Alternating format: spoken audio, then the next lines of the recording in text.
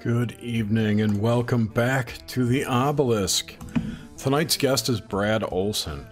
Brad is the author of 10 books, including 3 in his esoteric series, Modern Esoteric, Future Esoteric, and the newly released Beyond Esoteric. An award-winning author, book publisher, and event producer, his keynote presentations and interviews have enlightened audiences at Contact in the Desert, UFO mega conferences, the 5D events, and dozens of radio and television shows. Brad is a founder and co-producer of the How Weird Street Fair in the Soma neighborhood of San Francisco. The Chicago native's esoteric writing continues to reach a wide audience while he continues breaking ground in alternative journalism, public speaking, illustration, and photography. Brad, welcome to The Obelisk. Welcome aboard, Brad. Hey, Jerry. It's great to be on with you and Nish. Hey, yeah, thanks for having me on. Yeah, thanks for joining us. It's a great pleasure, our pleasure to have you on, for sure. Yeah, it's an honor. Respected individual in the fields. And on such an auspicious day as well. Oh my God, yes. Talk about a fucked up day. Yeah, I've actually been out in the field. Oh, go ahead. Well, tell us. I heard you were going to be out in the field. I was down in Carson City all day there. How'd it go there? Yeah. So I had to go to Carson City, get to work. Up here skiing this week, and I had to go down and get some work done on my car, and then we went down to the Capitol building, and there was a pretty big gathering, say about 200 people, and there were speakers and a live band playing and DJ playing music. It was kind of a big party, but it was mainly in front of the Capitol building with people that have Stop the Steal election signs. And people were driving by and honking and cheering, and probably 99 out of 100 were supporters of Trump. Once in a while, a Biden car would come by, but it was no violence. It was just friendly mocking kind of thing. And it was interesting. As we know now, it's a very historic day. And I'm sure you guys have been a lot more abreast to what's going on. I've been pretty much out all day today, so I haven't seen the news or anything. But people have been texting me that DC's under martial law right now, and got kind of hairy in the Capitol building. Oh, it's been historic. I was actually, I knew it would be, though. All the markers were there. The patterning, if you're watching the patterning with events and stuff, it was all there to see that it was going to be. And of course there was blood in, a woman lost her life in a nasty way. And so, it's ritual theater is what it was. Bloodletting in the Capitol. Yeah, blood in. So the ritual's just begun. Wow. So what was the backstory on the woman?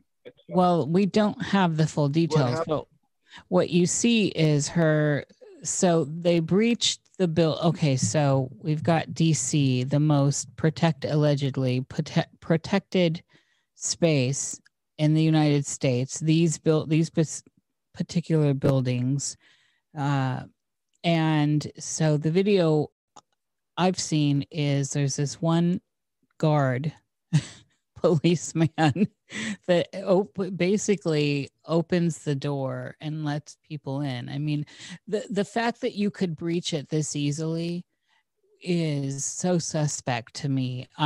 It's every red flag for me is up on this. Unbelievable. There was clearly Antifa there. There were clearly every sign of Antifa was there. And then, of course, the notorious bricks, and there was propane. And I live in the Portland area, and this last year I've seen a few Antifa posters that were basically,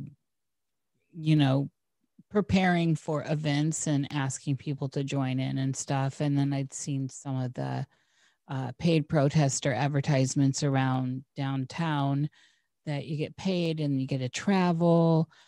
So there were a lot of agent provocateurs.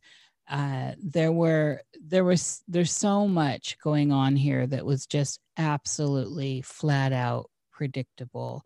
And so you could see this coming down the pike. And then the process that was going on with the legislature, I don't even know. It's going to take time to kind of to sit with all this imagery. But this lady, so the windows had been broken, people are climbing the walls, and this lady is going through a window, and a police officer, it looks like, shot her in the neck. And so you get to see her bleed out and die right there. And there's the blood, there she is. And I couldn't take my eyes off of I was watching from all kinds of live streams and on, in the street live streams, but I knew that this was going to be a blood ride. I'd posted this days ago, because again, you don't have to be psychic to see this stuff. This stuff is patterning. And when we look at some of the stuff you dive into, Brad, this is all part of this greater war that's going on. This is all at play. And there's a way deeper narrative if you get a macro view on it and kind of set the personal bias aside and look at how absurd some of this is, which is why I keep calling it ritual theater of the absurd. And so, it's continuing to unfold. It was historic in my entire life. I have never seen anything like this in the United States. This tops every other false flag. This tops everything. This was absolutely historical and staged, in my opinion. There's a psychological factor here called participation mystique.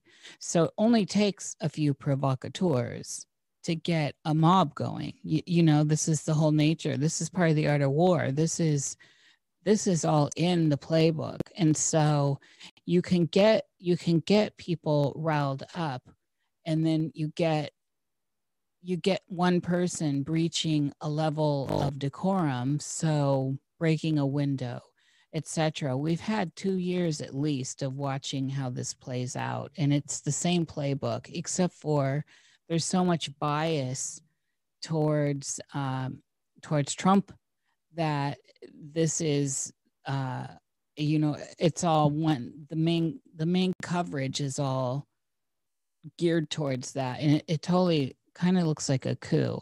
Now, I'm nonpartisan. I just watch kind of as a non-locality person, and to me, it's all a show. So it was dramatic, Brad. You're going to be aghast when you go back and look at it. It's still playing out right now. I stepped away to come to the show. Well, wow. The guy with the it was going to be a historic day, but I think you're right.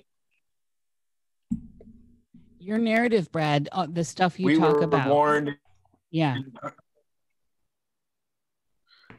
I was just going to say there were people in the crowd that said that there were some agent provocateurs in Carson City rally. We didn't see any violence or anything happening, but there were also a lot of police there too. But yeah, it seemed like a pretty mild one to me, but I think this is going to go on for a couple of days in DC, and I know some people that are there right now, and we'll see how they say it goes. But wow. Historic day, sure. This was a breaking point, and this is what was wanted. This is that whole as above, so below. So we have the secret war going on that's a bigger war with stuff you talk about. And those factions are at hand behind the scenes here, and do not dispel the fact that there's AI involved, that there are different factions of entities involved here. That's all at play. This whole thing has been recently, and with a deep legs here, and a lot of takeover of the human form of biohacking, if you will. So this is just getting started. This was the blood in part of this ritual. It's going to be a hell ride from here on out for quite a while. Yeah, it really came across as scripted in some ways, especially the storming of the Capitol building. You would think that that would never be allowed, or they'd be able to blockade or lock all the doors to prevent that from happening. No, they basically So, let them in. We'll see how. So there's inside. This was inside clowns. Well, it does if you consider this from a bigger perspective, that we're talking about entity possessions. Sure. We're talking on that level of a takeover, and we get outside of the human aspect of this. Whatever people want to think human is, if we get outside of all of that and we start looking at this in a different way, in another light, say with a different light spectrum where we can see more of what's at play, more of what's on the board instead of our narrow vision, it's the painting looks different. You know what the worst part was? The guy with the horns and the fur. He's all over. He didn't have a mask on. Oh Lord. You know, nobody did. The Somebody rally texted me that picture. Yeah. It's well, he's picture. been at several of these I don't even know what to call them, because you know there's a lot of virtue signaling going on right now as I was listening to C-SPAN stuff, and it's funny how this one gets called a riot, but none of the stuff that's been going on for the last 2 years where we're seeing destruction of inner cities and destructions of monuments, and they're called peaceful protests. So this one's getting called a full-on riot, and it's the same agent provocateurs. It's the same thing. It's the same pattern playing out, but this is the perspective that the Mockingbird is giving everyone. And it amazes me how many people just eat that up. Again, this is social engineering. This is social programming. This is mind biohacking. There's a bigger game at play here. Wow. And we're watching it all in real time. We're living it. Interesting time we're living in. Yeah, you sure are. So I'm fortunate that I was able to get Beyond Esoteric out in time, because there's so much going on and disruptions in supply chains. But I was able to edit this book up to just about 2 months ago, only a few weeks before it went out to the printer, and was able to get a lot of updated information in here. You know, of course, we're still watching to see who's really going to be the president, but it's pretty clear that there was election fraud in these 6 states, including Nevada, where I'm at. So a lot of people were out to rally for that, to get an honest recount. Or we had heard that the 6 electoral votes in Nevada had gone over to Trump, but they only got to what was it, Alabama and Alaska today before they shut the whole thing down. So even Arizona didn't get heard. So this, how long is this going to take to? They're all capitulating now. Votes? I'm not sure. They're all capitulating right now, Brad. Yeah, I was just watching it. So the ones that came to protest and say, let's get the proper votes counted, are coming in. It's all live right now, saying after today, we're, you know, we kindly, they're caving. So this whole narrative is now kind of, that is crumbling. And it feels to me like that was part of the intent here, ultimately.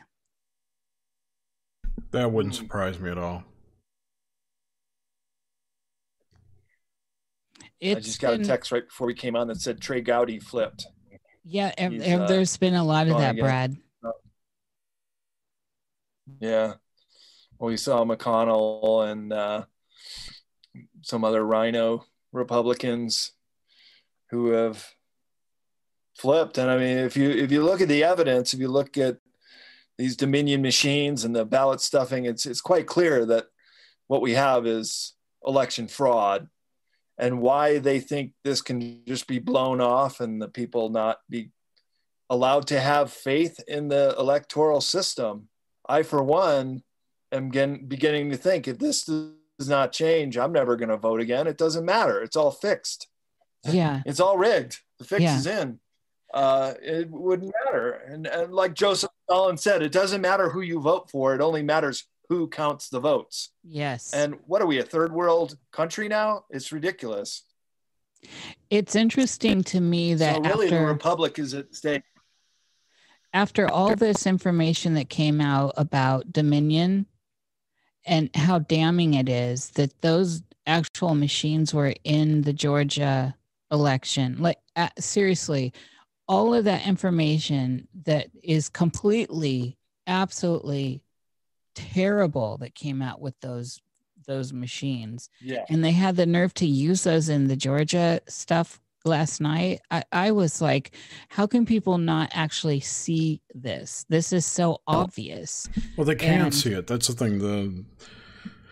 They hate Trump that much that they'll just let it go. They'll let it slide because they want to win that badly.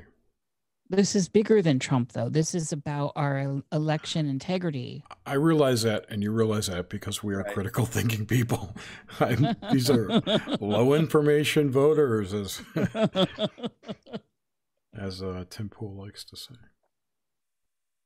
Yeah, like Oswald just said, we'll and the whole world 2024. Sorry, go ahead, Brad. Well, we got the whole world is watching right now, probably in as much shock as we are. And if they've been using these Dominion machines and their elections may be called into question, there's a great clip of, and CNN, of course, they take it down now if you repost it on YouTube, a CNN special segment about Dominion when it came out of Venezuela and showing how it could be hacked. And this is about 10 years ago when Cesar Chavez or Hugo Chavez was still alive. He was the one that basically ordered this software to be used in the Dominion machines, where 125% goes to him, but 75% goes to the other candidate. Yeah. And it's looking like that's the way it broke down in some of these swing states, that it was just a certain percentage. But even with that, Trump was going to win in the swing states. So then they had to do the ballot stuffing. And that was just so obvious. Oh my God. They're pulling out the suitcases in Georgia and all the counties with many more registered voters and dead voters getting in on it. It's just ridiculous. But like you said, Jerry, the people, if you're a thinker, critical thinker, you're seeing through this and you're losing faith in this whole system. And I would venture to say the whole world is losing faith in this whole system unless we can get this cleaned up. It's the Great Awakening. We got so much at stake right now, not just our own country. Yeah. And the republic itself, but the whole world's faith in the voting system. That these claims of election fraud are disputed. I'll put the disclaimer out there for you too. They just the other day, while in court, hacked Live Time, one of the Dominion machines, Live Time, while they were in court with all this, through the thermostat meter. I mean, the fact that they used them says it all. That's enough. So that's not even looking back at what went on during the election, which was appalling. Just for anyone concerned about actual election integrity.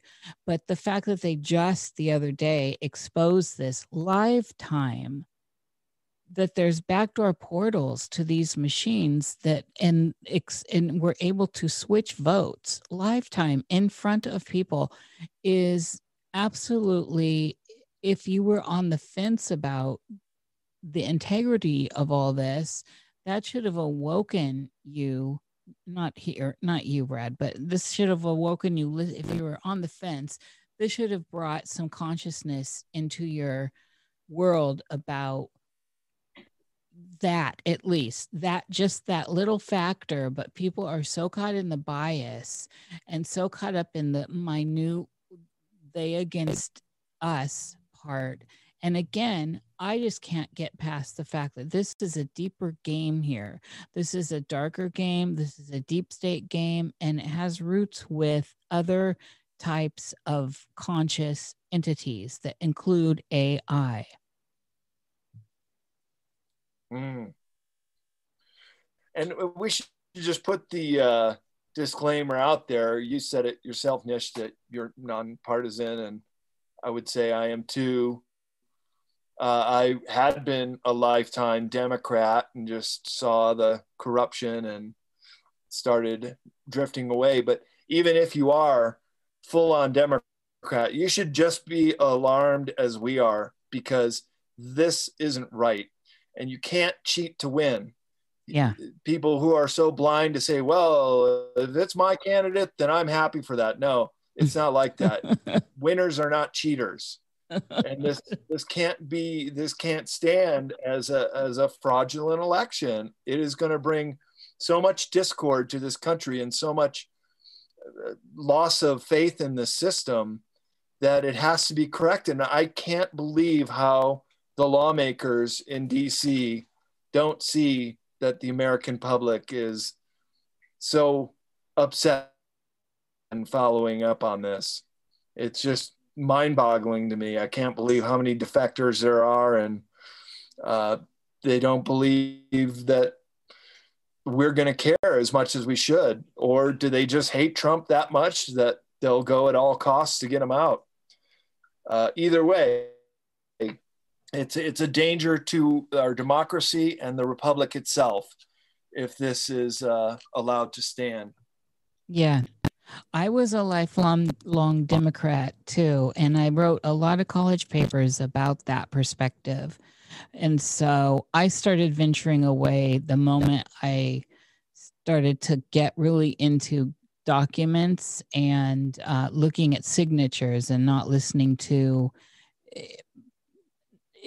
not paying attention to media years and years ago, not paying attention to media and actually reading documents and looking at signatures. That's when it all changed for me. I was like, whoa, this is way different. And the fact that when I first learned that big major changes to our life and livelihood would get passed in these 1,500 page plus documents that no one was reading, they were just signing them. I started to lose faith real fast. And I would read them as a citizen. I would go through, when the National Health Care Act went through, I went, holy shit, this is a tax. And you're losing choice and you're losing rights, and it's going to be terrible for me, at least. And, from the way I saw it, because I do prefer less government in my life. Thank you very much. That's when I started to realize that this was a very strange game that I was not actually paying attention to because I didn't think I needed to. And so that's when I started actually hunkering down and reading. But I was married to an attorney for 10 years. And went through the bar process with them and all that. So I had a heads up on legal writing, which is fuckery, by the way. Oh my God.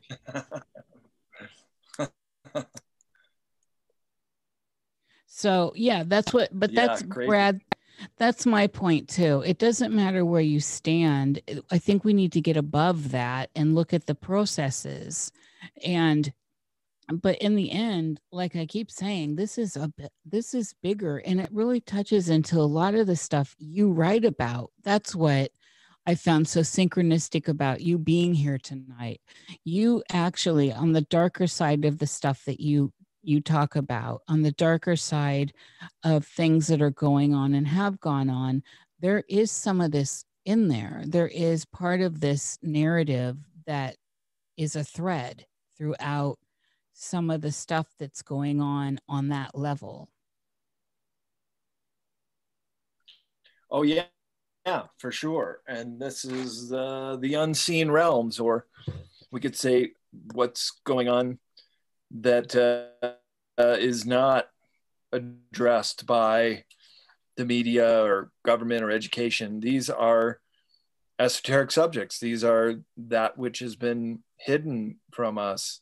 And this is why I'm so fascinated with these subjects, because they really are what's really going on in the world, and telling us some clues as to our role in the universe, and how the elite make their decisions and so on. And the more you delve into it, the deeper the rabbit hole goes. So it's quite a journey for me to learn this and to share it with people in my books. You were talking the other day, I think on Monday, I can't recall. I think it was Monday, about blackouts and having supplies ready and all that. Will you go into a little bit of that? The blackouts? Yeah, I can't remember. It was some show you were on, I think on Monday. Or maybe Jerry sent me the link. I can't recall which one. It was a Strange Planet show. Oh, yeah, yeah. Oh, okay. Well, we've been told by Q that there could be 10 days of darkness. That could be interpreted a number of ways. It could be the internet or social media goes dark for 10 days. It could be that the power grid goes down. And let's face it, we have a very antiquated power system. That electromagnetic pulse could really cripple this country if the power went down for even just a day or two. Look what happened in New York City when they had their blackouts. It was just mayhem on the streets within an hour, let alone a few days. There's an old saying that goes back to the French Revolution, that if people go without a meal for 8 days, we're 8 meals away from revolution. So not even 8 days, just 3 days away from absolute total chaos. And during the French Revolution, they didn't even have electricity back then. So if the people go hungry and the people don't have power, they're going to go crazy, absolutely crazy. Yeah. So that is what I fear the most that could happen in the world, in our country. If we had this blackout scenario, we would certainly be in a world of hurt if it went on for more than just a day or so. Yeah, absolutely. That's my biggest problem with electric cars. Oh, yeah, I know, right? You know, they want everyone to have electric cars, but, you know, when the power goes out, you're fucked.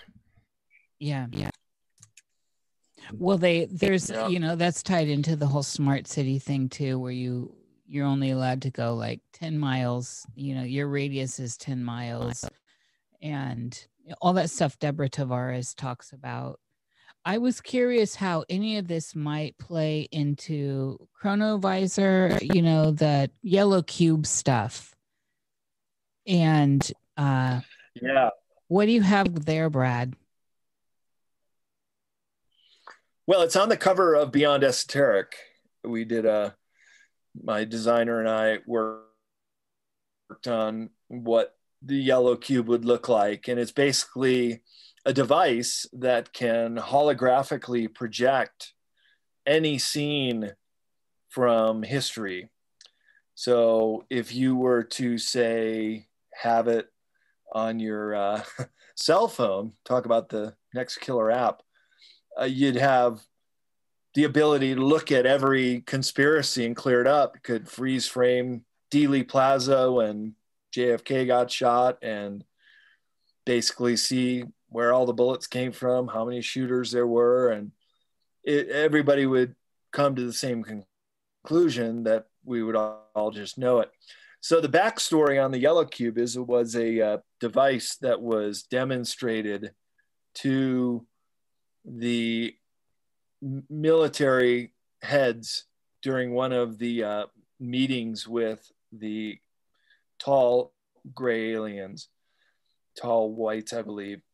They were coming in every 10 years, part of this Greada Treaty, which I do believe is null and void because the people of the world had no say in it.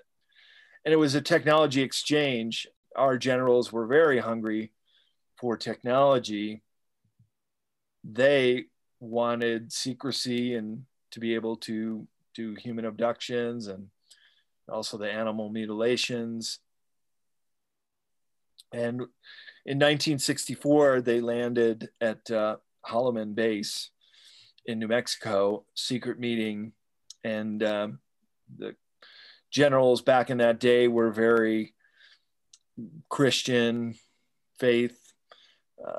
And so the ETs asked them, what would you like to see? What event in human history? And they wanted to see the passion play of Christ, the final moments, final hours of his life. And so they queued it up. And this historical event can be seen with crystal clarity. Exactly. It was known then that Jesus was a real man, and he unfortunately died a very, very horrific death, and all the events surrounding it. So it was holographically generated. So you'd see old Jerusalem the way it was 2,000 years ago. You'd see the other people involved, and they were so very impressed that they would have this device, not only just to look back on historical scenes, but when you hold the device and connect with your own spirit. And so you can look back on your own past lives, and it would be very, very real to anyone using it, looking at this, because you would remember it. So this was the technology exchange in 1964. And ever since then, they've used it. It's been in our possession. It's in the family of looking glass technologies. There's also the chronovisor, which is a very similar device that has been spoken about as part of Project Pegasus by Andrew Basiago. Stargates are also part of looking glass. It's interesting that Q did a drop about a year and a half ago about looking glass, suggesting that the white hats also had access to the yellow cube. Now, what's interesting about using it, sure, you can go back and look at events, you can see who you were in past lives and so forth. That's all fine and well, but the military application is to use it for future events. And it must be understood that the future is nothing but a series of probabilities, that if X happens, then Y is to follow, and then Z is the result. But if X is different in some way, then it could be XWZ. See what I'm saying? So things can alter the timeline, and the probability of those future events happens can be manipulated. So in the hands of the wrong people, this yellow cube could be a very dangerous device, because they could game the system for the outcome that they want to see.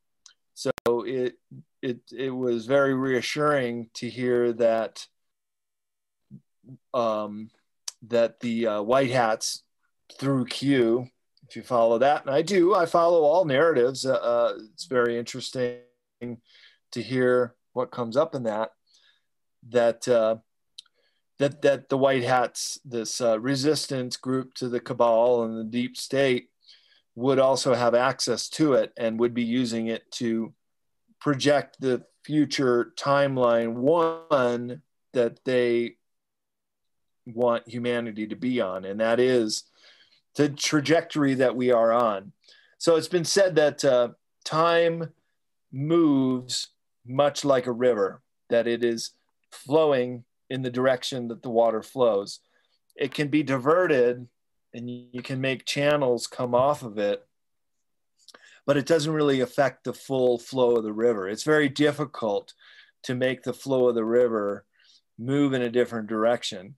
And so when that is done, then you have another timeline. And so my understanding is there's really many, many different timelines at play, but it's largely timeline 1 and timeline 2. And timeline 1 is the majority of those who look at these think that we are heading towards that. It's almost inevitable that we will be going towards this golden age that humanity has for a long time been very, very close to these light bulb moments, or the 100th monkey, where humanity has a certain percentage that are awoken and can do this, but it's never quite happened. We've gotten there several times, but we've never quite gotten there, where this movement to 5D, as it's been described, or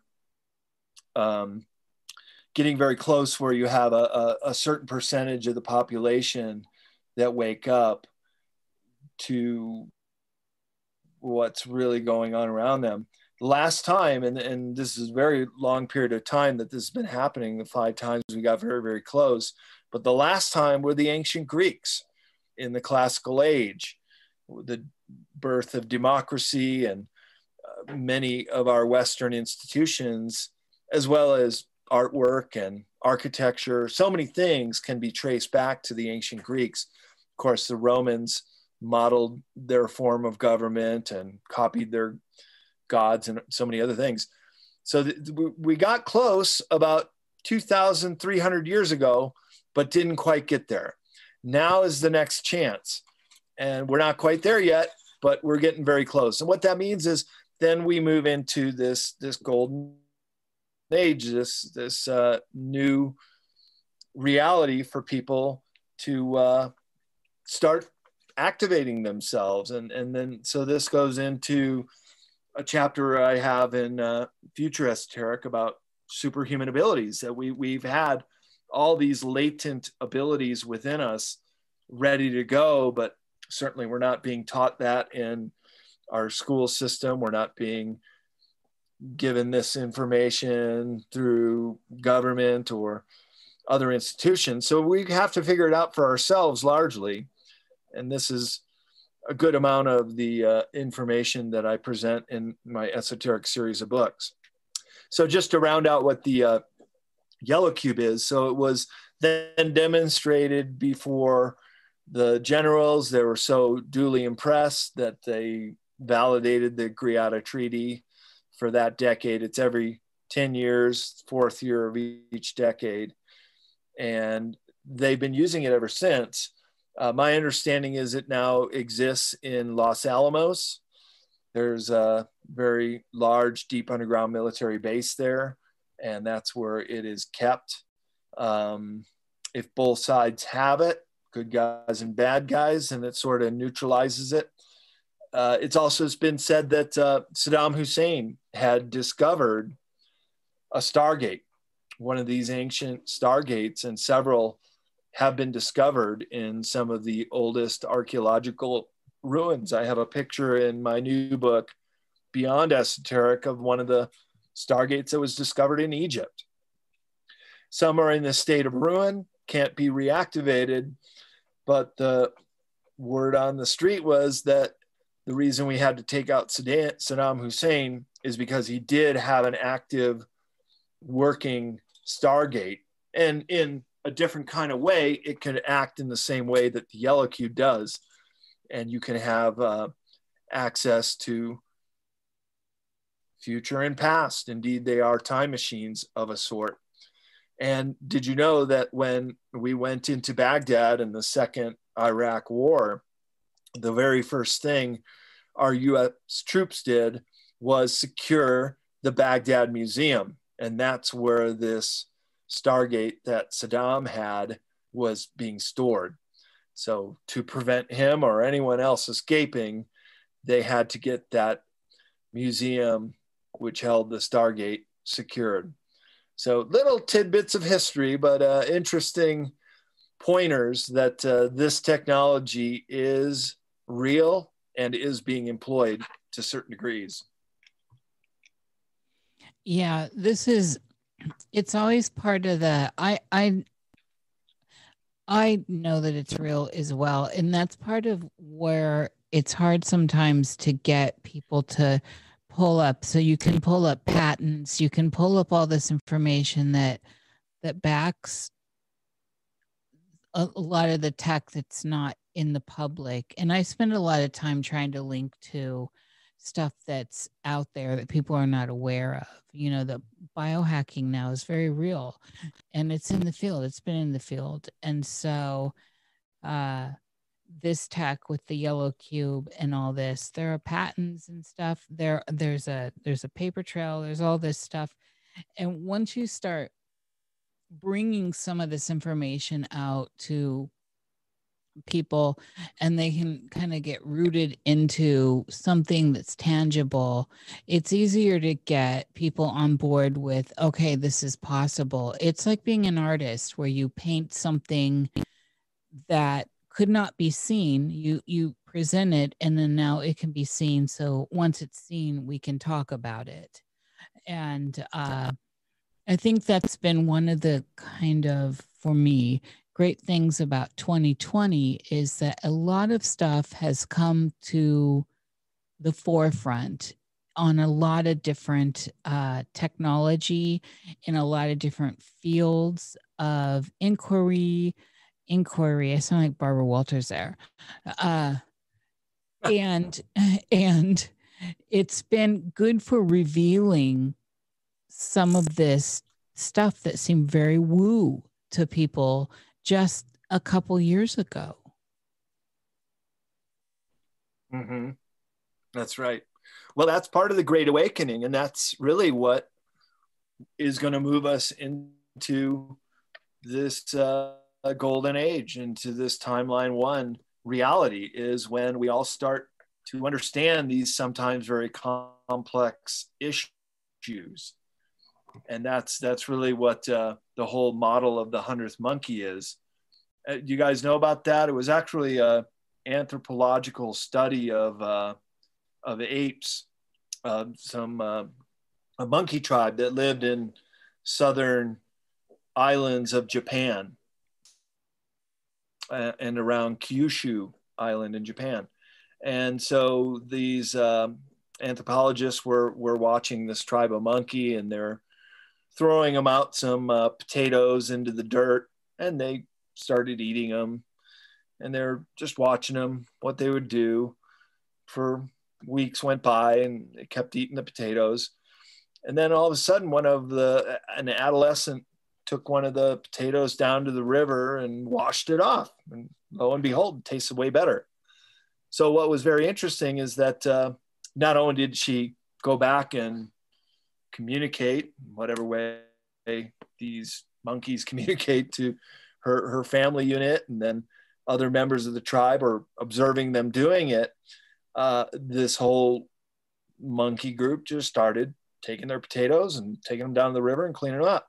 But what makes this study so fascinating is that immediately upon a critical mass of this group of monkeys cleaning their potatoes in a certain way, the same species of monkeys on different islands started doing it right away.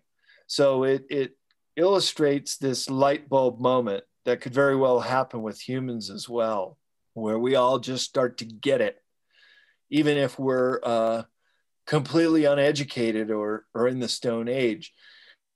People, and then there are humans right now alive on this planet that live in the Stone Age, in the very deepest depths of the Amazon or some of the untouched valleys of Papua New Guinea. You have people that literally live in the Stone Age, that have no technology, that just wear a penis gourd, for example, in Papua New Guinea, still hunt with a blow dart gun, or not even a gun, but just a blow dart. And you also have people that are in outer space. You have humans that are on the space station, and allegedly. Richard Dolan proposes there's a breakaway civilization. Well, we do know that there are people in the space station that are up there, just orbiting Earth. But Richard Dolan proposes that we have an entire breakaway civilization that are living off planet. So my point was this, that we have such a wide diversion of humanity on this planet, from Stone Age people to those living off planet. And this light bulb moment would affect everybody in the same way. It would still be the same kind of wake up call to everybody. And so all of a sudden, even these Stone Age people might just start having visions or ideas of who we are as a human family and the great big wide world out there beyond their little patch of land that so many people really hardly ever leave. You know, until just 100 years ago, if you were born in a little town here in America, it's a pretty good chance you're going to maybe go to the neighboring town or two, but live your entire life within a 20 or 30 mile radius of where you were born. So it's really a very exciting time right now that we have the ability to travel, that we have the ability to communicate cellularly and on the internet, bringing us closer together, bringing our human family closer together to the point where we realize that we have less differences than we thought, that we are quite similar. And I think this is helping people in this great awakening to understand that, hey, we're all human beings on the same planet. Every person bleeds red blood. We're just all the same, but in different contexts of where we grow up. I mean, let's face it, you throw any one of us into the Amazon to fend for ourselves, we'd probably be dead in 3 days. Right. So there's a different kind of brilliance that these people who we used to refer to as savages, that they have that we don't have. We're just attuned to our own culture and civilization. And there's no one better than the other. It's just who we are. In fact, I hope these uncontacted tribes stay that way.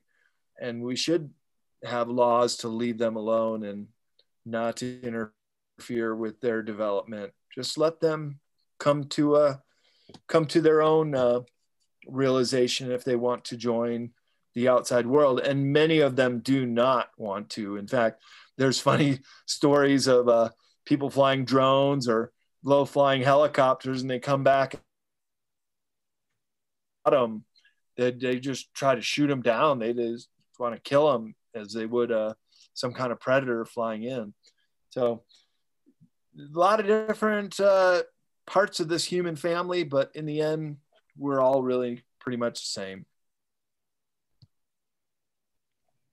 Jerry, you look like you're going to say something. It was about the Amazon tribes. I'd read something recently about how one of them had caught COVID, one of the tribes, and I'm just thinking about how they're going to try and vaccinate these people now, which will probably not work out too well, but whatever. Oh boy. I know. One of the things that I find interesting with what you're saying here, Brad, is I can't help but be reminded of 2001: A Space Odyssey with the megalith, and how currently we've been seeing this kind of mockery. Whatever it is, but it is symbolically hailing back to that and signaling that same information. So on a symbolic level, it holds weight with this silver monolith that seems to be popping up here and there. And in the 2001 Odyssey film, that always signals a new step, like the 100th monkey effect in evolution. There's some sort of tie in there for me when you were speaking of that earlier. Mm-hmm. With the 100th monkey. Yeah, I think. Yeah, these monoliths have been popping up. Just seems kind of like copycat art pieces. I don't really attribute them to anything extraterrestrial. Well, what I'm saying is, it doesn't matter to me. It doesn't matter if they're real or not. That's beyond the point. The idea is the symbolic factor that triggers into what we associate with that imagery that was seeded to us through the film, Kubrick's film, 2001. So, yeah, I think that they're totally, I don't know how credible they are, but it's just the symbolic factor. And if we think about how the human mind works, how our unconscious or subconscious works in symbols rather than language, it's a symbol in the world, and it's that holds a powerful weight with us on that level. And so here we are in a time of change, and all the astrology, the different factions, Hellenistic, Vedic, Mayan, tropical, there's a lot of stuff going on that is tied into that. And then there is, ooh, what was that? I heard something strange. There is It's a demon. also, Everything is demons. Was it demon? did you hear that? No. There's also this idea of the tumultuousness that's going on with the unrest that we're seeing. So just looking from a macro view again, this seems to be a time of, and you were saying it earlier, awakening. And so with that, where we're going and how we're going is very mysterious at this time, because it feels very unstable. Wars, whether they're psychological wars, whether they're physical wars, whether they're emotional or spiritual wars, have very uncertain outcomes. We want to be optimistic, of course. You always want to be optimistic in an outcome. I do. There are nihilists out there that don't, but you always want to root for yourself, or that you're going to come out somehow, you're going to be all right. And that can extend to your tribe, your family, your state, your team, your people, etc. But in the end, there's no guarantee there. And so that's what I find mysterious in this particular time. And at this point, I wanted to tie in your research on the whole interterrestrial stuff that you talk about with within the stuff that's going on below us and in the cave systems and all that kind of mysterious world that could possibly be below us. Yeah. Well, you know how we've always been programmed to look to the sky, that extraterrestrials come from worlds above. And we've always been trained to keep our heads up and see things up there. Well, all the while, they may be right below us, the inner terrestrials, inside the Earth terrestrials. And then there's a third kind, that's the ultra-terrestrials, the multidimensionals. In the 19th century, they called them the etherics. They were from the etheric realms.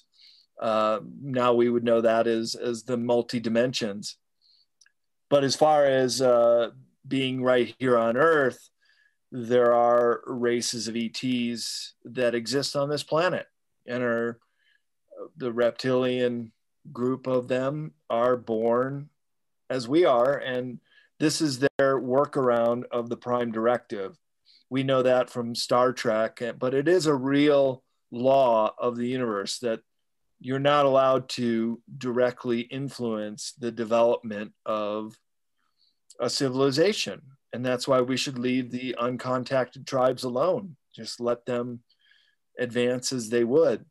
Well, if it were, say, an invading force coming here to Earth, that would be hugely illegal. That would be prevented. That would be stopped. But since some of these interterrestrials are from the Earth, and the great majority of them are of these gray species types, and there are multiple types of gray aliens. Some are tall, some are only 3 foot tall. Most have those big bug eyes that we've been accustomed to seeing. Some have white skin, some have gray skin, some are even tinted green, as we've been somewhat teased about little green men. Well, these interterrestrial, all the grays you have to understand are biologically constructed out of test tubes. None of them are natural born, but they have incredible psi abilities, telepathy. They can even use telekinesis powers. They can phase in and out of our reality. So in some ways, they are also ultra-terrestrial.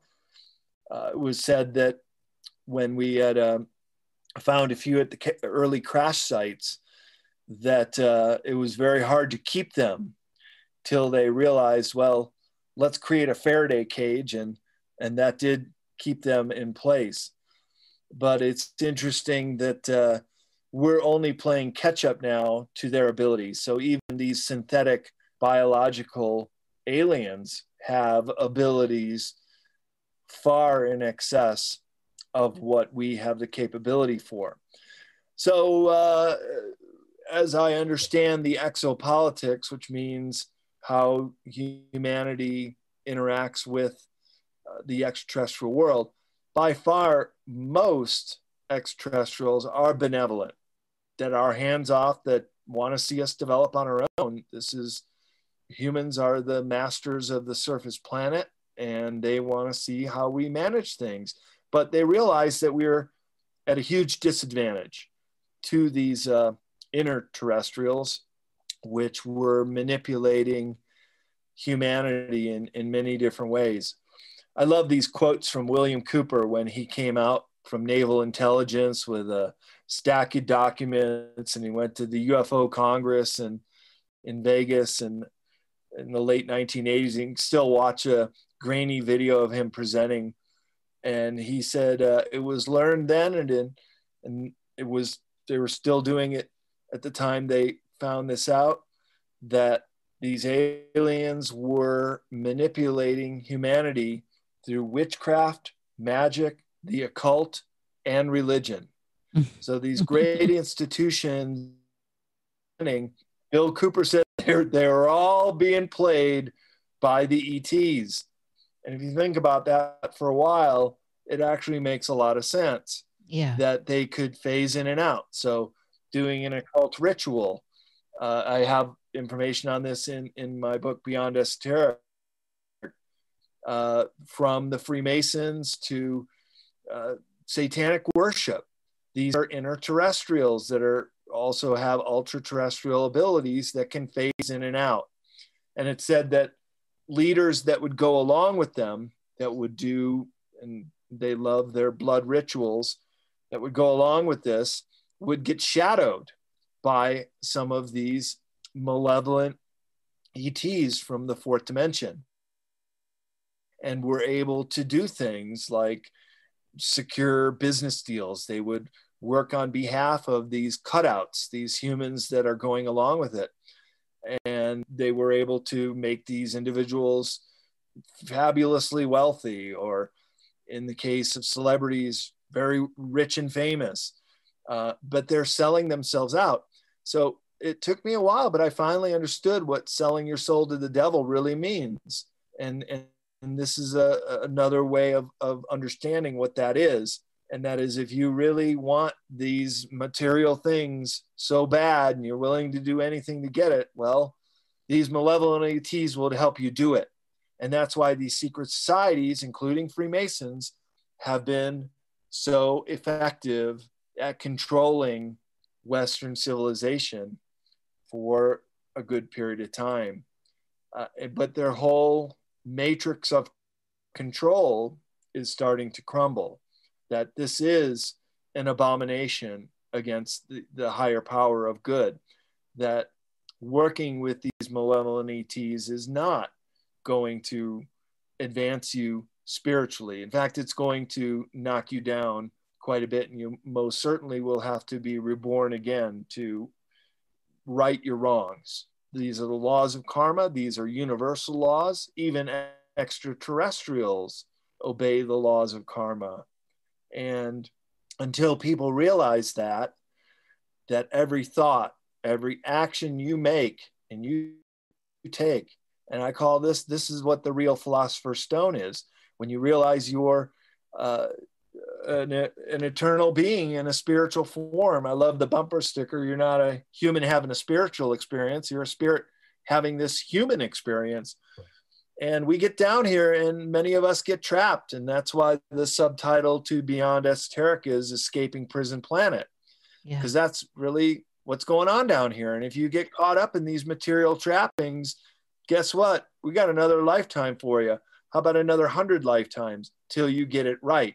So until you realize that all you can do to get out of here, if that is your choice, is to be the very best human being you can be and live a very high integrity life and walk the walk and talk the talk, it's just going to keep going on and on and on. And I spent many years living in the Far East. I was an English teacher in Japan, and I traveled for several years in Asia and lived among Buddhist and Hindu communities. To them, reincarnation, it's given. It's totally understood by people.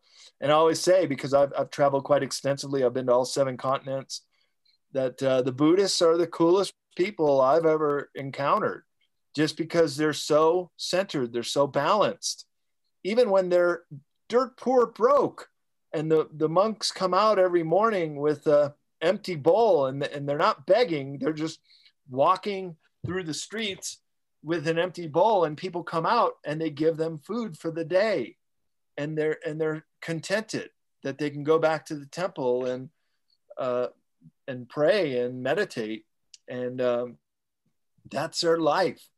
So when you see things from the other perspective, this is why I'm such an advocate for people to travel internationally and go to see these countries for themselves. I tell you, it's been one of the greatest educations I've ever had. And I think most people who have traveled extensively would agree that when you see the world from the other side, it's a perspective that will never leave you. And it will certainly define the person that you can become. And be very grateful from having the opportunities we've had to grow up in this world and to have the opportunity to define yourself the way you want, to get a good education, to be able to make the money to travel.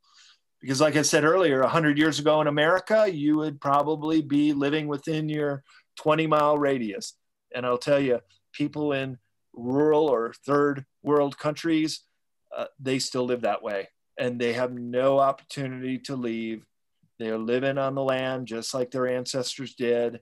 Their mode of transportation is water buffalo, cart, or riding on a donkey.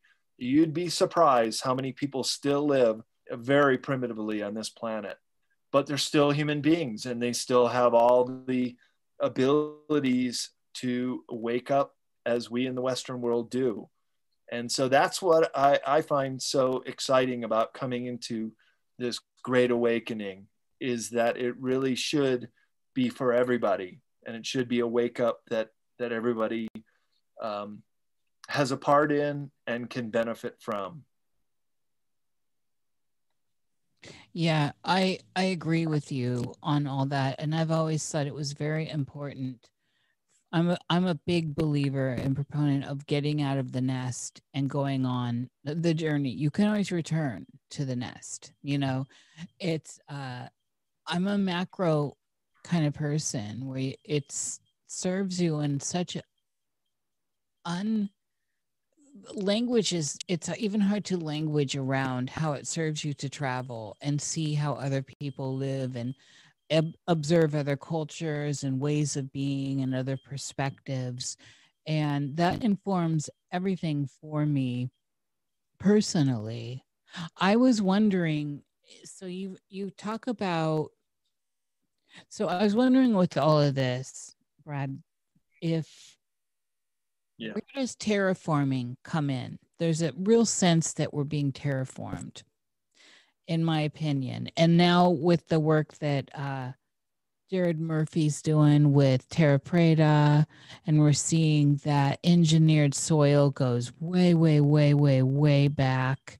And this is rewriting our historical narrative in a new and exciting way. It's bringing in depth where we were lacking some of this scientific evidence to suggest that there has been more going on here than most people want to realize.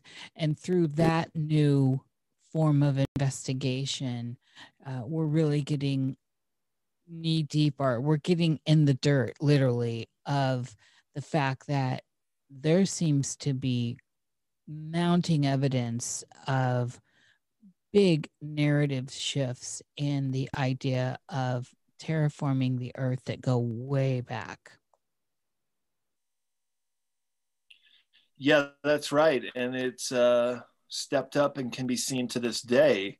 Look up in the sky and you see the chemtrails. That's a form of terraforming right there. What does terraforming mean? Well, terra is earth, forming is shaping. Well, it could also be in the sky, it can be the land, it can be the ocean, it can be terraformed in different ways, changing the chemistry balance, for example, of the atmosphere, or moving around the earth. Humans are masters at terraforming. It shouldn't come to anyone's surprise that we've been terraforming this planet for thousands of years. Yeah. But when you terraform in a way that people don't know you're doing it, for example, what they're spraying on us in chemtrails, the geoengineering programs, and there's a chapter in Beyond Esoteric about geoengineering, then they're terraforming against our will. And this can be taken to a very diabolical point too, where it can be literally poisoning us. And we know that there have been some very dark programs. Tuskegee is one.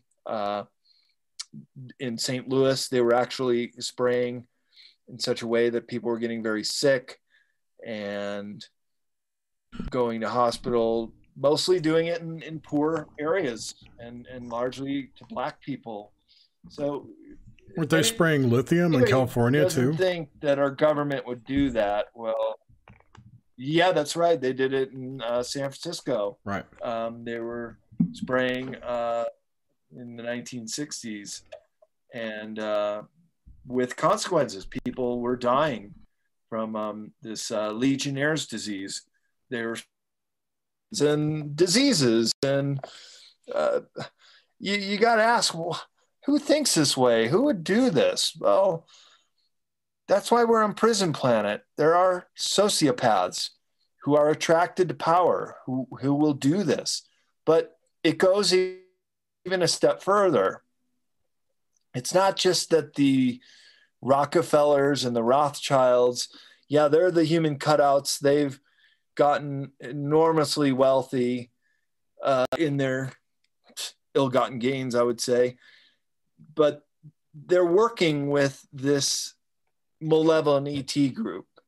So the Rockefellers and the Rothschilds, they're like the colonels and the captains. The real generals have been these reptilian ETs. And we are just going to have to come to terms with this. As hard as it is for first-time listeners to hear this information, it just is what it is.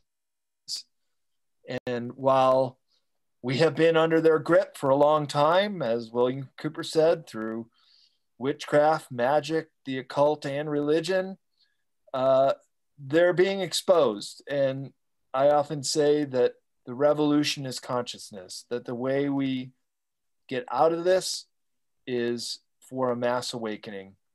It's the only way we're going to move to the golden age is by understanding this. And by doing that, then we're also exposing these geoengineering programs. Now look, terraforming and geoengineering, they can be used for good. I don't think they are on this planet, but let's say, for example, Mars. We could terraform Mars. We could geoengineer the atmosphere of Mars, make it a much more livable planet. that could be a solution to overpopulation. People might volunteer to go, just like the pioneers of old or the pilgrims coming over here. People just might want a fresh start and colonize a new planet. There are so many possibilities, but we have to be empowered as a human race. And let's face it, Star Trek was a very successful TV series that came out in the 1960s, created by Gene Roddenberry. And it was telling the story of humans 350 years in the future.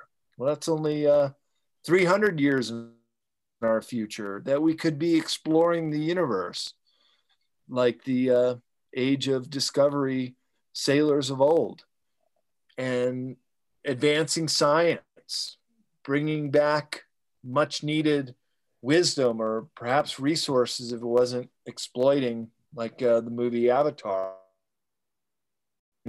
Two would be humans will become a terror machine around the universe with high technology and exploiting other planets. And I do believe that's why director James Cameron made that movie, to warn us that we had better change our ways and not become the bad Earth conquerors, much in the same way that the reptilians are like a field of locusts, and they'll just find a vulnerable planet and then infect them.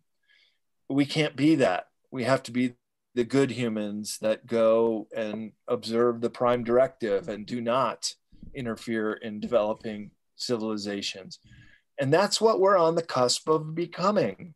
And we should embrace that, but not poison ourselves and not hold this information from the people.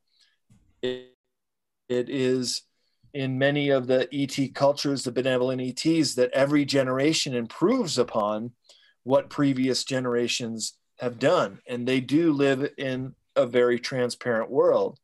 They are also ultra terrestrials, and they could look just like us, say the Pleiadians or Arcturians, even Syrians, are very human-like beings, but very, very advanced. But they live in such a way that they can read each other's aura, for example. So you can't lie anymore. You can't cheat or steal or any of the negative emotions, because you'd just be so transparent that people would understand that. And so that could be us in the future. And think about the court system. If everybody can read another person's aura and tell when you're lying, would be living in an age of transparency. That's one of the chapters in the Utopia section of Future Esoteric. So I do believe we're moving in that direction, but there are going to be roadblocks and misdirections to prevent us from going there. Because once humans are fully empowered, it's a totally changed world and there's no going back. So we are indeed entering the age of Aquarius. We're entering this 1,000-year Yuga cycle. All cultures around the world that have measured time in the long count, like the Mayans, realize that we go into periods of darkness, which we're just coming out of, and then there are periods of enlightenment. And this is what we're on the cusp of doing. And I do believe if people understand why they're here and what they're doing here on a spiritual level, they'll realize they're here to help foster this great awakening. And speaking for myself, I know that's why I'm here, and I do want to get it right this time and have the opportunity to leave if I choose. Now, there are those who become enlightened and they choose to come back. The Buddhists call them bodhisattvas, and it's a beautiful thing that Master would come back out of their sheer love for humanity, knowing that this is a dark place.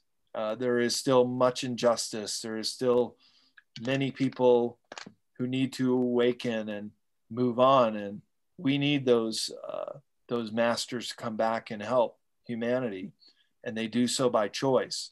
And that's really what it's all about. That's the Philosopher's Stone. If you do understand your role and what you can do, and that you are indeed a master yourself, that you can work out your own personal karma and then become in service to others, you're halfway there. You're more than halfway there. You're getting towards the finish line. And I do believe every single one of us is on a trajectory, an evolutionary trajectory, and it is always to become a better and more complete human along the way.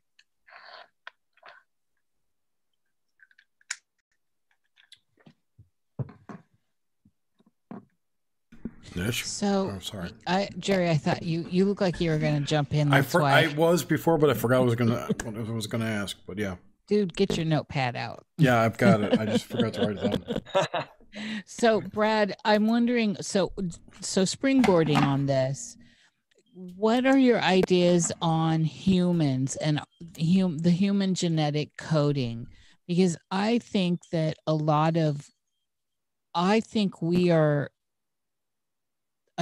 a big pot of mixed genetic codes from different aspects. And I think that a lot of our recessive genes are placed there intentionally. And the idea of a recessive gene that expresses itself at specific times is a key factor here.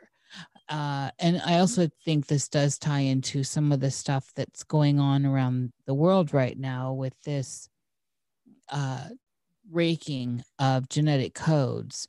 So where are you? What is the human to you? What's a Homo sapien sapien to you?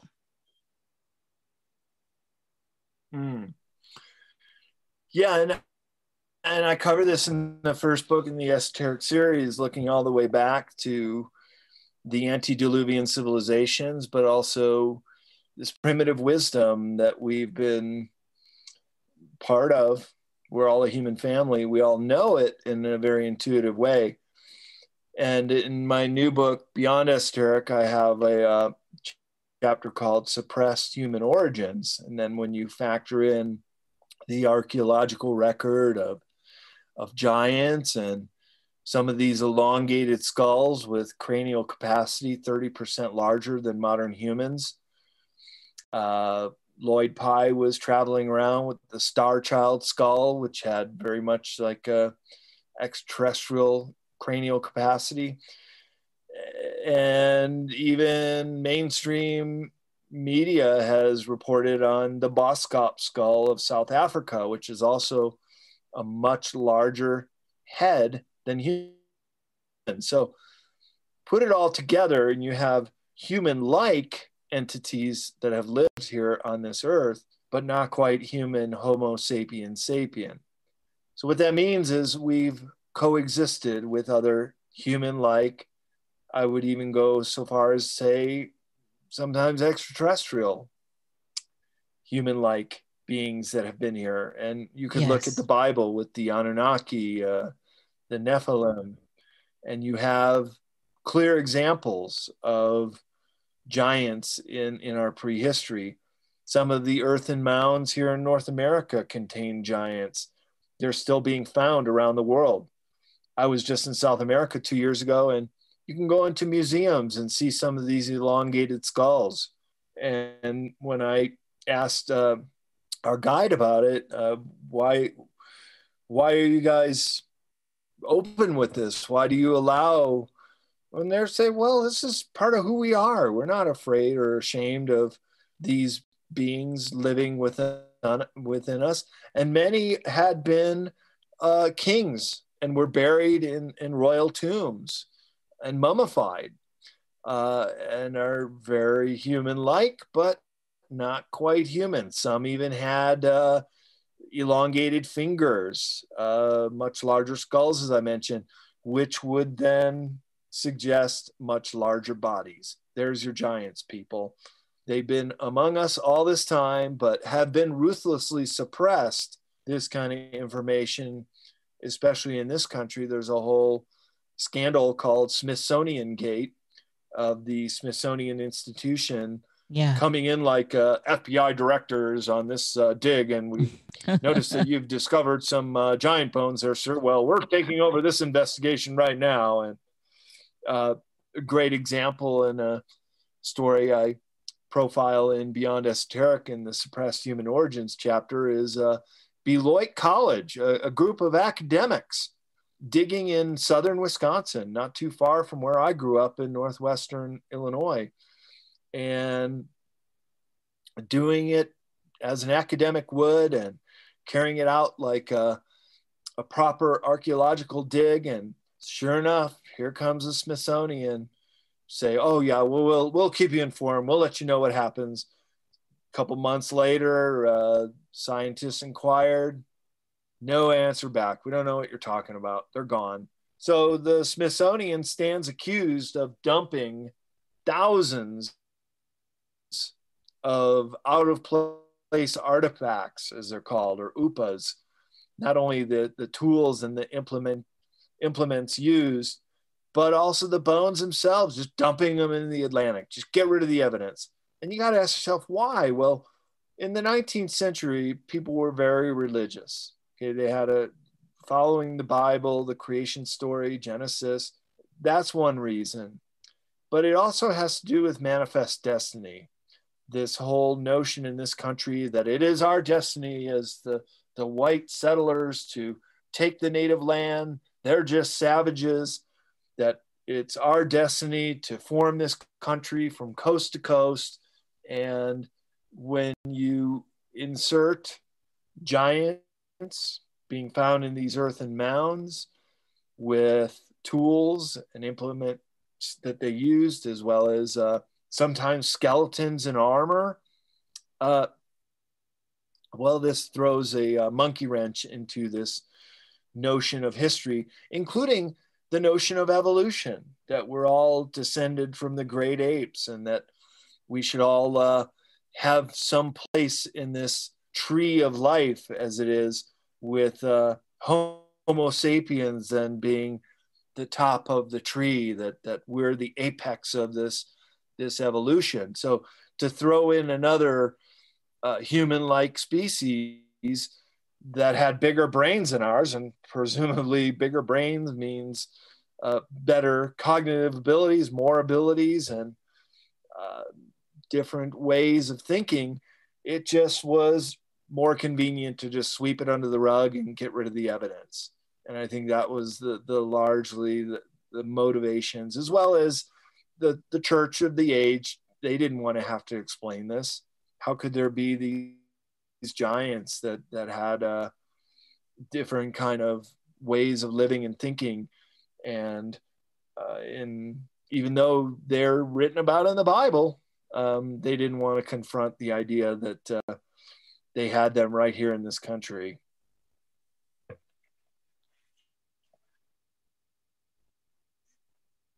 So I was thinking about having the Smithsonian come in and talk, take stuff away. That's an age-old story, especially with the giants and stuff they found in the Grand Canyon. Yeah. But I mean, How do people know they were actually from the Smithsonian? They could be some government agency that just covers up history, or non-conforming history. We don't know for sure. That would explain why the Smithsonian can never cough up any of the stuff that they've allegedly taken too. True. Yeah, it's like in the end of the first Raiders of the Lost Ark. Yes. Remember they had discovered the Ark of the Covenant, and the very last scene is just this ginormous warehouse with all these carts and crates, and then there's the Ark of the Covenant kind of burning its eternal flame, just stacked away. So Warehouse 13, view. Right? I think there's so much history that has gone that route. Yeah. Have you Underground, seen that? For have sure. You seen that show, Warehouse 13? Used to be on Sci-Fi. No, I haven't seen it. Oh, is it about that? It's a good show. It's about an organization that has warehouses throughout the world that house these types of artifacts. Oh, wow. That sounds cool. It's a very cool show. Well, it's kind of lame. It's cheesy sci-fi, channel stuff, but it's still a good show. Sure. Cool. So you've done some research on Antarctica, and I wanted to touch on that before we wrapped up. about, what do you think's going on down there? Why is it this this place that no one can get to easily, and yet every country has a presence there, and etc.? What did you discover in your research? Yeah, and I traveled down there 2 years ago. Oh, cool. Exactly 2 years ago, I was waiting to get on a sailboat. 14 of us going down to the Palmer Peninsula from Ushuaia, Argentina, and spent about a month on that boat, 26 days. And we went to 6 different research stations, and I was interviewing people who worked at the research stations, or other boat captains, or people who crewed, or anyone I could talk to. And I was very interested in finding any information about antediluvian civilizations, to pyramids poking through the ice, to these 3 large mothership craft that are supposedly down there. Our alphabet agencies have nicknamed the 3 ship names of Christopher Columbus. And I think I've pinpointed one of them. And it just so happens to be in the German claim of New Schwabenland.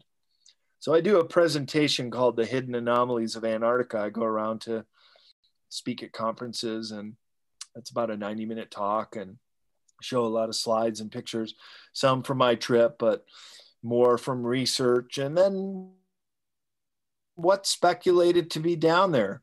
Now, I'll just have to say that the people that I talked to, they couldn't give me any information on these subjects, but I did find some interesting things. For example, at one of the bases, it was an Argentinian base called Brown. They had said that, talking to 2 researchers, and they were both reluctant to divulge this information, but eventually got it out of them. One guy that I befriended, and he finally says, okay, I'll tell you. And a bit of his reluctance kind of added credibility to this story. And he said that they had another base not far from the German claim of New Schwabenland called the Belgrano 2 base. And they had a UFO sighting about a month before of craft and orbs, like light orbs and dish-shaped craft. So it was interdepartmental banter between the bases when it got to this gentleman, and he told me about it. The other most certain finding is that there is a very large no-fly zone over a section of the South Pole. Now, there is a base there called the Amundsen Scott South Pole Station. It is an American base, and they are doing a lot of experiments down there. But it kind of begs a question in a continent that is so sparsely populated. In fact, in the wintertime, when there are no tourists and many of the seasonal bases close, there's only 1,000 people on the entire continent, yet this no-fly zone stands. In fact, if you look at Google Earth and try to zone in on the South Pole, you'll see that there's no pictures of it at all. Now, it could be that they don't have satellites that go over the South Pole. That's true. But there are enough composite shots that probably could put together enough to show it. However, many whistleblowers from Antarctica, several who have talked to Linda Moulton Howe, including one named Brian S., whose information I've vetted and looked into, he says he defied orders. It was an emergency rescue going from the South Pole Station to the Australian Davis Station. And rather than flying around the no-fly zone, he went over it and saw this ginormous hole in the ground through the ice. And this also corresponds with what Admiral Byrd, who is himself an aviator, as well as the top admiral in Operation High Jump, that confronted some force in the New Schwabenland area shortly after World War II. But Admiral Byrd, in his journals, spoke of flying into this hole was big enough that he felt safe enough to drop his plane down into this hole with plenty of room to turn around and fly out. And what he saw down there was nothing short of incredible, that it was like another world, that it was this inner earth, and there was megafauna and megaflora existing below the ice in this fantastical world. You couldn't write a screenplay as interesting as this. Now, is it just a fancy flight of imagination, or did one of the most decorated admirals in our U.S. military history actually see something down there? And does that correspond to this no-fly zone? So I find that very interesting, as well as a corresponding region in the northern hemisphere in the North Pole region. And Brooks Agnew is a good friend of mine. We speak at conferences together. We often have tables next to each other. We request it so we can just catch up and talk about things. And we were actually putting together a plan to go to the North Pole region to investigate, where he says he's got the exact GPS coordinates of this other opening to inner Earth. But of course, all international travel was greatly disrupted by COVID, and even going down to Antarctica right now during high season has been greatly curtailed, if not completely canceled. Do you think these holes are that connected? Has been put off. Sorry. It's more like if you know what a torus looks like, absolutely. the torus field and energy field. So the holes. Yeah, anytime you have spinning and energy, you're going to have an in and out. You're going to have an opening on two sides, much like humans are torus, or any living thing. Yes. We take in food, water, nutrients, and then we also excrete. So humans are like a living torus. All living things are a torus. Right. Our energy it's quite fields fascinating are if you look at it in that way. And correct. And so would be the planet, the living Gaia planet itself. So it would stand to reason that there would be an energy in and out. And what's so very interesting about this is that it said many of the wormholes that go to other planets exist right above the polar region. So for example, in the North Pole, there's a wormhole to the planet Vega. That's a shortcut. That's this Einstein-Rosen bridge that greatly decreases the distance of space and time. It's a way to travel quite long distances, but have a shortcut through. That's very interesting that these would exist also at the polar region. Absolutely. Yep. How would those differ from like the stargates you talked about earlier?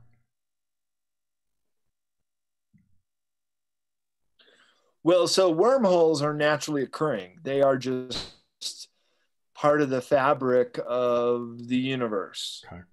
And if you know where you're going, and if you know how to identify them, you can put your craft through and be at your destination in a greater fraction of time as it would take to just fly straight out. Whereas the looking glass technology, including stargates, are very much manufactured technology that they're created to be able to go through space and time. So even teleportation is a form of looking glass technology, teleporting goods and supplies to other planets or other craft in the universe. Do you remember when Gary McKinnon hacked into the NASA? Yeah, when he got in about 20 years ago. Yeah, right. Building 6. Yep, non-terrestrial officers. And he was able, that's right. Yep. And he saw a big cigar-shaped craft, but he also saw some of the manifest forms for shipping goods around. And he was deducing that they were using a form of teleportation to move the supplies out to these ships. And I've spoken at conferences with some of these secret space program super soldiers, Penny Bradley to Randy Kramer to James Rink, and all of them say, oh yeah, we have that. We've been teleporting for decades now. That's it's kind of old technology in a way. Mm-hmm. And only now are our scientists not only showing that levitation is possible, but also moving matter from point A to point B using teleportation technology is also possible. Yeah. So this really raises the speculation and stakes about what's possible as far as interstellar travel. Yeah, I just read this week that they had the longest distance of quantum teleportation ever. I think it was like 44 kilometers. So yeah, I mean, if they're experimenting with it now, cool. Yeah, if they're experimenting with it now in public, you gotta figure it's been around. Yeah, exactly. They've had it for a while. And I've heard other people talk about it. I don't know if it was Bisago or someone else talking about how there's a teleportation tunnel between like Cocoa Beach and LA, because there's quite a few. Yeah, there's another one between Pine Gap, Australia, and Area 51, Nellis in Nevada. And others, and that's right. That's teleportation technology on this planet. Yeah, I forget who I heard talking about it, but they were saying the liquid. What was it? It was something they used with the space shuttle that got captured back in Florida, but they had to move it to LA to have it like repaired to reuse it. So they use this thing to do it instead of driving it across country. Wow. Well, then you have the whole, and we were talking about underground bases earlier. You all have the whole maglev system of high-speed monorail, essentially, that can travel at Mach 2 speed. So that's twice the speed of sound. But they hoard the technology, see? So they're not letting us have it. Why do we keep polluting this surface planet with gas, oil, coal, and nuclear when we could have had free technology had we followed Tesla's world system 100 years ago? That just shows the control grid that these global elite have over us. And I would venture to say with a little help from their malevolent ET friends. And so you were interested in Antarctica, and so in Nazi Germany, they were then allied with some of these malevolent ETs who have bases down in Antarctica. And I do believe they were also in this New Schwabenland region that was claimed by the Third Reich, because when Admiral Byrd had assembled his armada offshore, the Battle of High Jump commenced. Right. And they were in the process of bombing Base 211, or the New Berlin base. I know exactly where it is on a map. And on the second day, the planes that went out to do their bombing, they dropped their payload, and then blip, they just dropped off the radar screen, never to be heard from again. Nobody knows what happens to those pilots. And then shortly thereafter, on the same day, craft came up out of the water and confronted the armada and sliced one of the ships in half with what we would know today as a directed energy beam or a laser, just as a show of force to say, you guys have nothing on us. You can't compete. And indeed, they couldn't shoot these craft down. And Admiral Byrd ordered the armada and the whole Operation High Jump to retreat, abandon its mission 2 months into the 6-month mission. Well, Admiral Byrd, he kind of talked more than the military brass wanted him to, and he quipped to a Chilean journalist on the way back that we are going to be confronted with a new enemy that has the ability to fly pole to pole at incredible speeds. Well, Jerry, as far as I know, we still don't have any craft that can fly pole to pole at incredible speeds. And so, yeah, I mean, we're talking now going on 80 years ago when this happened. And here we are with a secret space program, but now a space force that may have the ability to bring us up to speed. Yeah, I hope so. And, I mean, confront these malevolent ET. Yeah, I think you probably. See, this is what the. Sorry, go ahead. Well, I was just going to say this is what the military was so keen on acquiring, this alien technology through the Greada Treaty, so that we would have the ability to fight back with these malevolent ETs, which were so far superior technologically speaking. And I'm really good friends with Laura Eisenhower, know her through conferences, and we spoke many times together. I've been on her show about a month ago, Dark to Light. And she often finds herself in a position of being an apologist for her great-grandfather, Dwight D. Eisenhower, right, who actually had been part of this technology exchange. And you can understand it from his perspective that, hey, we're dealing with this ET presence, and maybe even these Germans after World War II in possession of this technology, that we have to be able to fight back.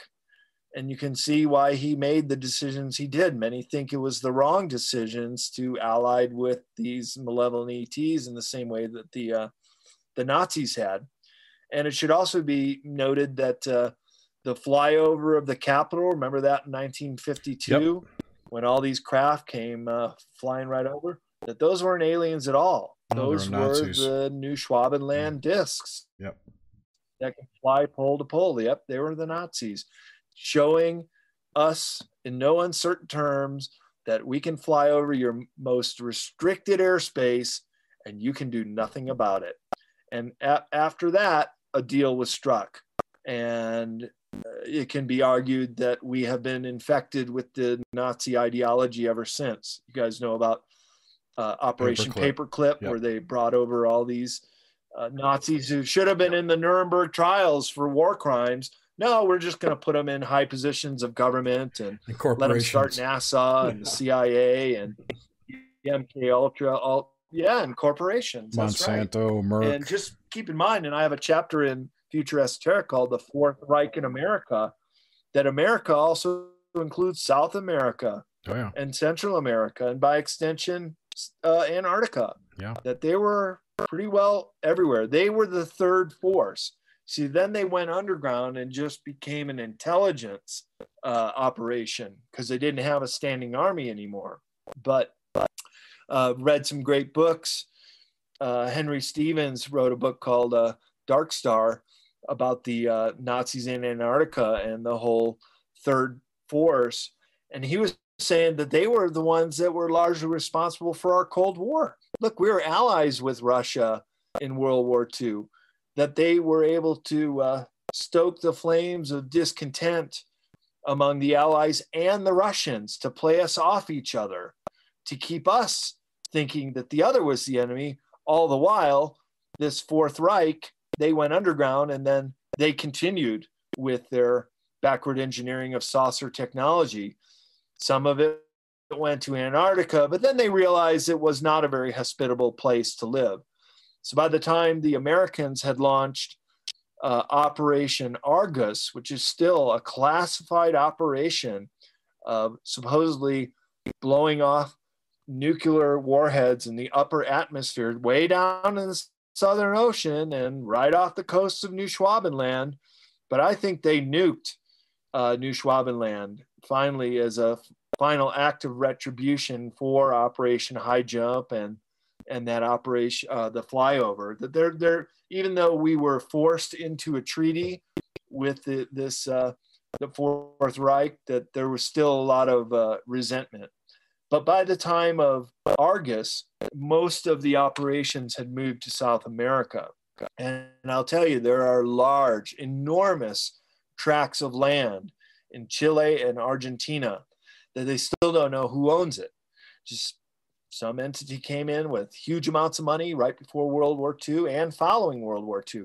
Just keep in mind that Martin Bormann was put on trial in absentee at Nuremberg and sentenced to death. And he keeps popping up all over South America in the 1940s and 1950s. He was the money man. He was the number 2 to Adolf Hitler at the end of the war. And it could be argued, and the History Channel did a 3-part series on hunting Hitler throughout South America. And I went to a bunch of these locations myself. I do believe he escaped. Why wouldn't he? Just jump on a U-boat. Let's start the Fourth Reich in the Americas. And that's what they did. So they have been part of this secret war that we've been forced ourselves into. And Penny Bradley, so she was actually in the secret space program on the German side. And if history were to be told accurately, maybe by using the yellow cube to look at any event in history with crystal clarity, we'll find that actually the Germans were the first modern humans to land on the moon, not Neil Armstrong and Buzz Aldrin. And they beat us by decades, that they were actually there post-World War II, maybe even in the 1930s.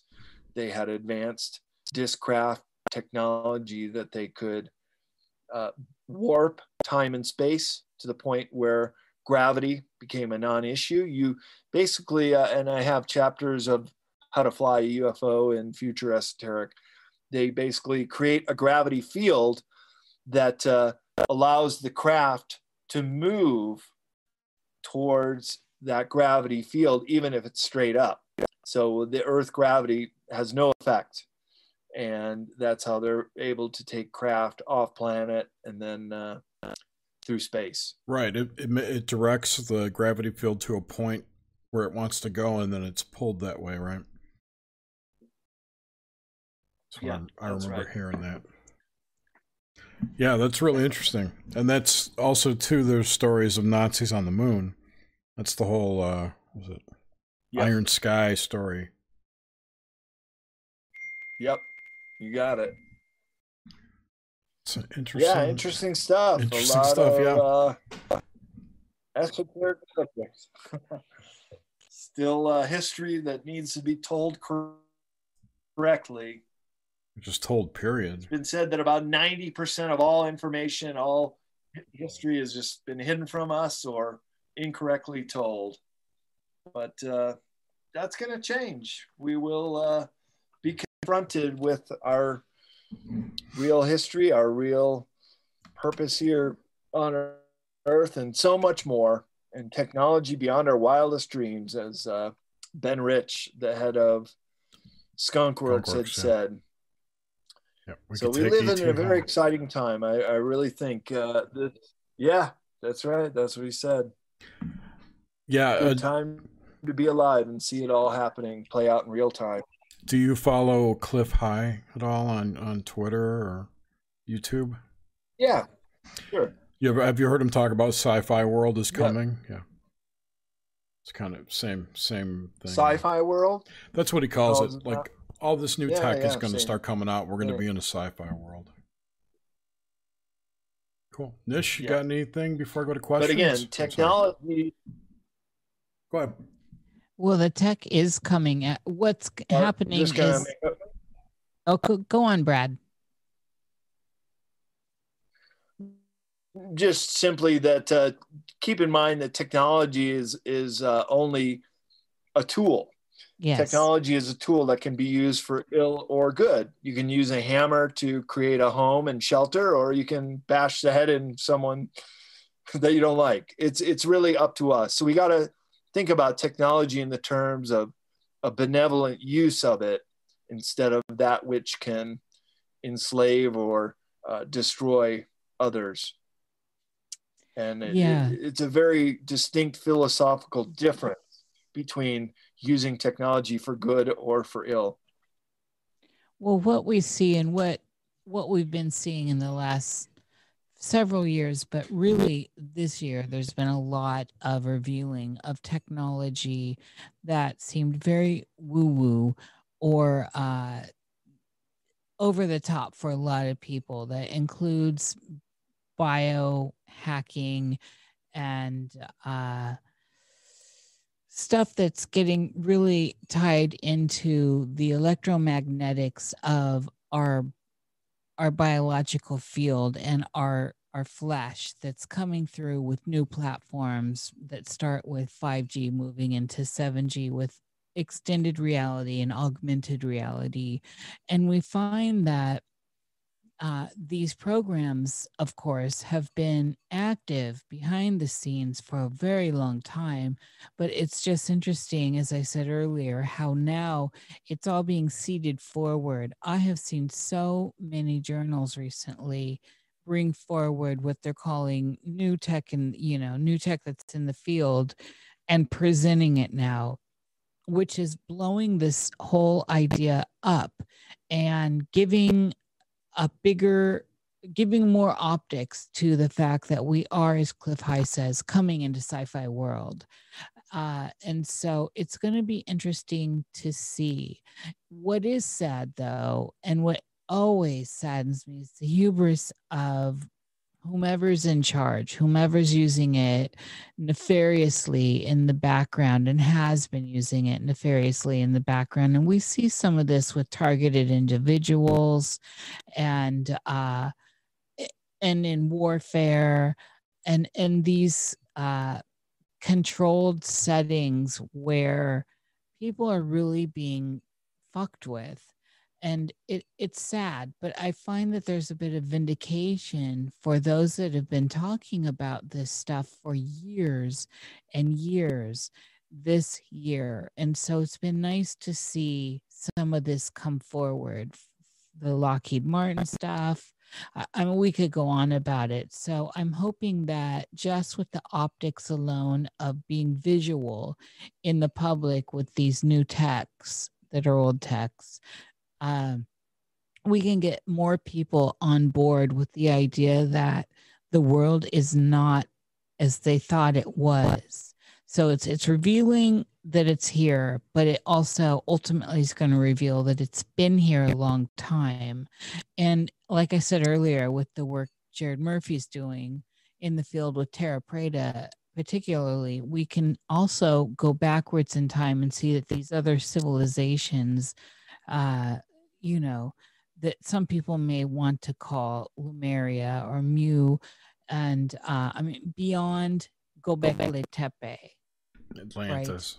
Right? Mm-hmm. Yeah, beyond, past that, and that's deepening the idea of how old civilization is through Terra Preta, is groundbreaking. And so these are very exciting times, Brad. And I'm thrilled that this third book, Beyond Esoteric, is out just in time for all of this as well. And this is the final book in the series, correct? Yeah, it is the final, and it's always meant to be a trilogy, and I never repeat my information, so it's very pertinent to this time right now. Yeah. I'm glad I got it out right before a lot of things start happening. Well, I love that it has the yellow cube on the cover. I mean, I just think that nothing could be more relevant than that right now, especially just how significant that kind of technology is with where we are. So thank you for that. Yep. The work you're doing and others like you bringing this stuff forward is well needed. That's what I have, Jer. Okay, great. Yeah, thank you. I just have two questions from the audience. Someone asked if you'd experienced anything dangerous or odd down in Antarctica.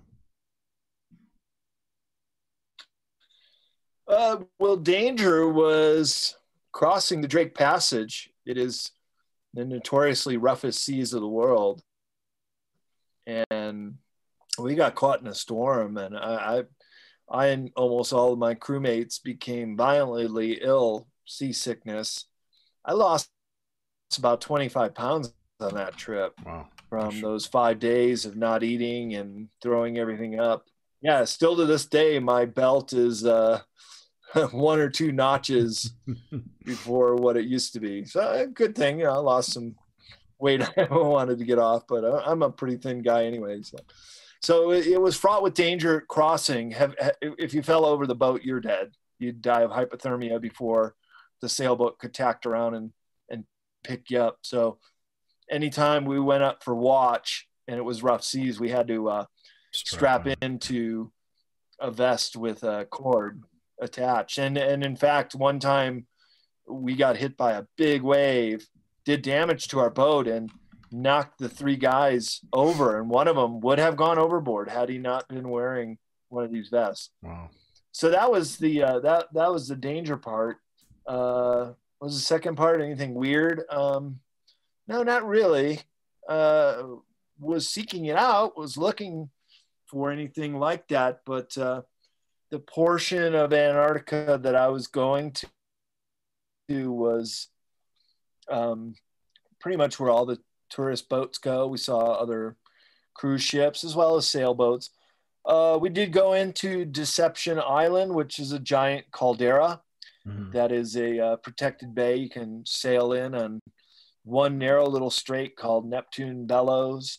That was pretty weird because it was still an active volcano, and we got offshore on the dinghy and walked around an old whaling base. And on the far side of the bay, there was steaming sand from the active volcano. And had the tide been not coming in, there would be enough warm water to strip off our clothes and take a hot spring dip. But the water was getting kind of cold, so we just kind of waded through in barefoot. Did the polar plunge 3 times, jumped into the iceberg-laden water. 2 of those times was at the Vernansky Ukrainian base, and they had a sauna, so we could just run back up to the sauna. But one time it was actually pretty nice weather.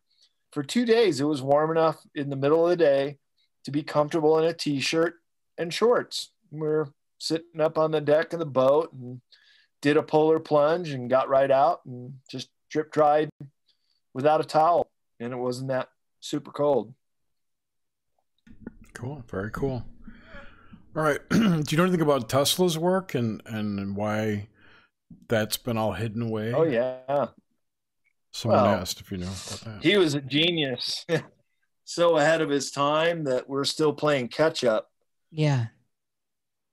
To try to learn about what he was willing to give to the world. Well, he was very benevolent. He died penniless. He should have been a billionaire, should have been richer than Thomas Edison. But he believed in giving his work away, that he was just this conduit that was collecting this high technology, and he created the world system, which would have been free energy for all. We would have been transmitting energy wireless, so planes would never have to refuel. Cars would just keep driving and driving without any emissions. Can you imagine?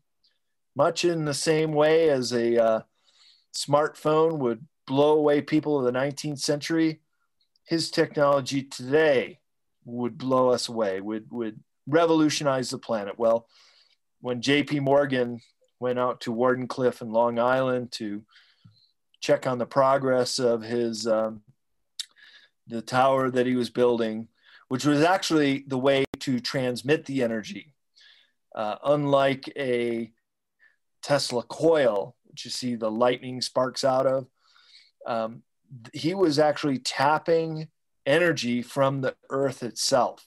So there was a passage that went down deep into the earth, and there's a pulse, a vibration that the earth emits. And Tesla was able to tap into that. That was the free energy source in Wardenclyffe. And so JP Morgan, the famous capitalist, goes out there and to inspect the site. Rather than asking about how he did it, and what was going to happen, he said, well, where's the meter? How are we gonna make people pay for this? And Tesla said, well, there is no meter. It's just free energy. That's the nature of free. And they squashed him like a bug. Yep. They pulled the funding and left him in a lurch, and Wardenclyffe was never completed. And it was standing there decrepit until World War I, and German spies were checking it out, and then they decided, hey, we better clear this thing out. And they just tore it down, never went into operation. So we're just still playing catch up to all the incredible inventions that Tesla had developed. There's a Wardenclyffe replica somewhere in including Texas. Including a wireless car, too. Yeah. There's a Wardenclyffe in Texas. There are some new attempts to recreate it. Nice. There's a guy named Eric Dollard. Are you familiar with him? Who has replicated a lot of Tesla's name work. Rings a bell. Yeah, so he claims that Wardenclyffe Tower, the way that it works is it does draw energy from the Earth, but it also transmits energy back out through the Earth. So any receiving station would pull that energy out of the Earth. He says that with today's energy usage around the planet, it would actually split the planet in half if we use that technology. That's, he thinks, why it hasn't become popular. Yeah. Which I thought was interesting. Okay. That's all the questions I have. Split the planet now. Nah, it wouldn't be good. Wouldn't be good. Well, great. It's been a great chatting with you. Do you have anything you want to plug other than your books? Or your books or whatever? Oh, sure. Well, just to let people know that, Beyond Esoteric is out. You can go to Amazon and order it, but I recommend people go to their local bookstore, support small businesses. They can order it and get it in just a couple days. I've got a great distributor, independent publishers group, and they'll get individual bookstore orders just out as fast as Amazon could. You can go to my website, cccpublishing.com, where you can take a look at Beyond Esoteric, and I have the Google Books app, so you can browse through it. Check. Very cool. Read some pages, see if you like it. I am currently out of stock. We're going into a second printing in only 30 days. Oh, that's a good fantastic. But I am delayed. Yeah, I'm delayed in getting copies out through CCC Publishing of Beyond Esoteric. We have all the other titles available. But if you want to find out more about me, bradolsen.com, BRADOLSEN, Mm-hmm. And you can go to my YouTube channel, which is CCC Publishing and the Esoteric series. And I have all the audiobook chapters as videos. When I was creating my audiobook for Modern Esoteric and Future Esoteric, I turned them into YouTube videos. So I give away my content for free, and people are broke and want to check it out that way, they can. But costs money to print and ship books. So hope people understand that we got to put a price tag on that. Yep. Thank you, Brad. This has been a great pleasure to have you on. Thank you so much. And all those links you mentioned are in there. Sorry, go ahead. There's a lag. Yeah, you can tell there's a lag. Yeah, I know. I was going to say all the links you mentioned are in the show notes and in the video description. So for anyone listening, you can get them there. So yeah, it's been great having you. Also, follow me on Twitter. Thank you so much. I really appreciate it. And wow, 2 hours, that went by quick. It did. It's a good interview when the time goes by that fast. Absolutely. Well, thanks again. And thanks everyone for listening. Thank you, Nish. And thank you, Jerry. We will see you next week. I'm not sure who's going to be on, but it'll be somebody cool. So anyway, have a great night, everybody. We'll talk to you next week.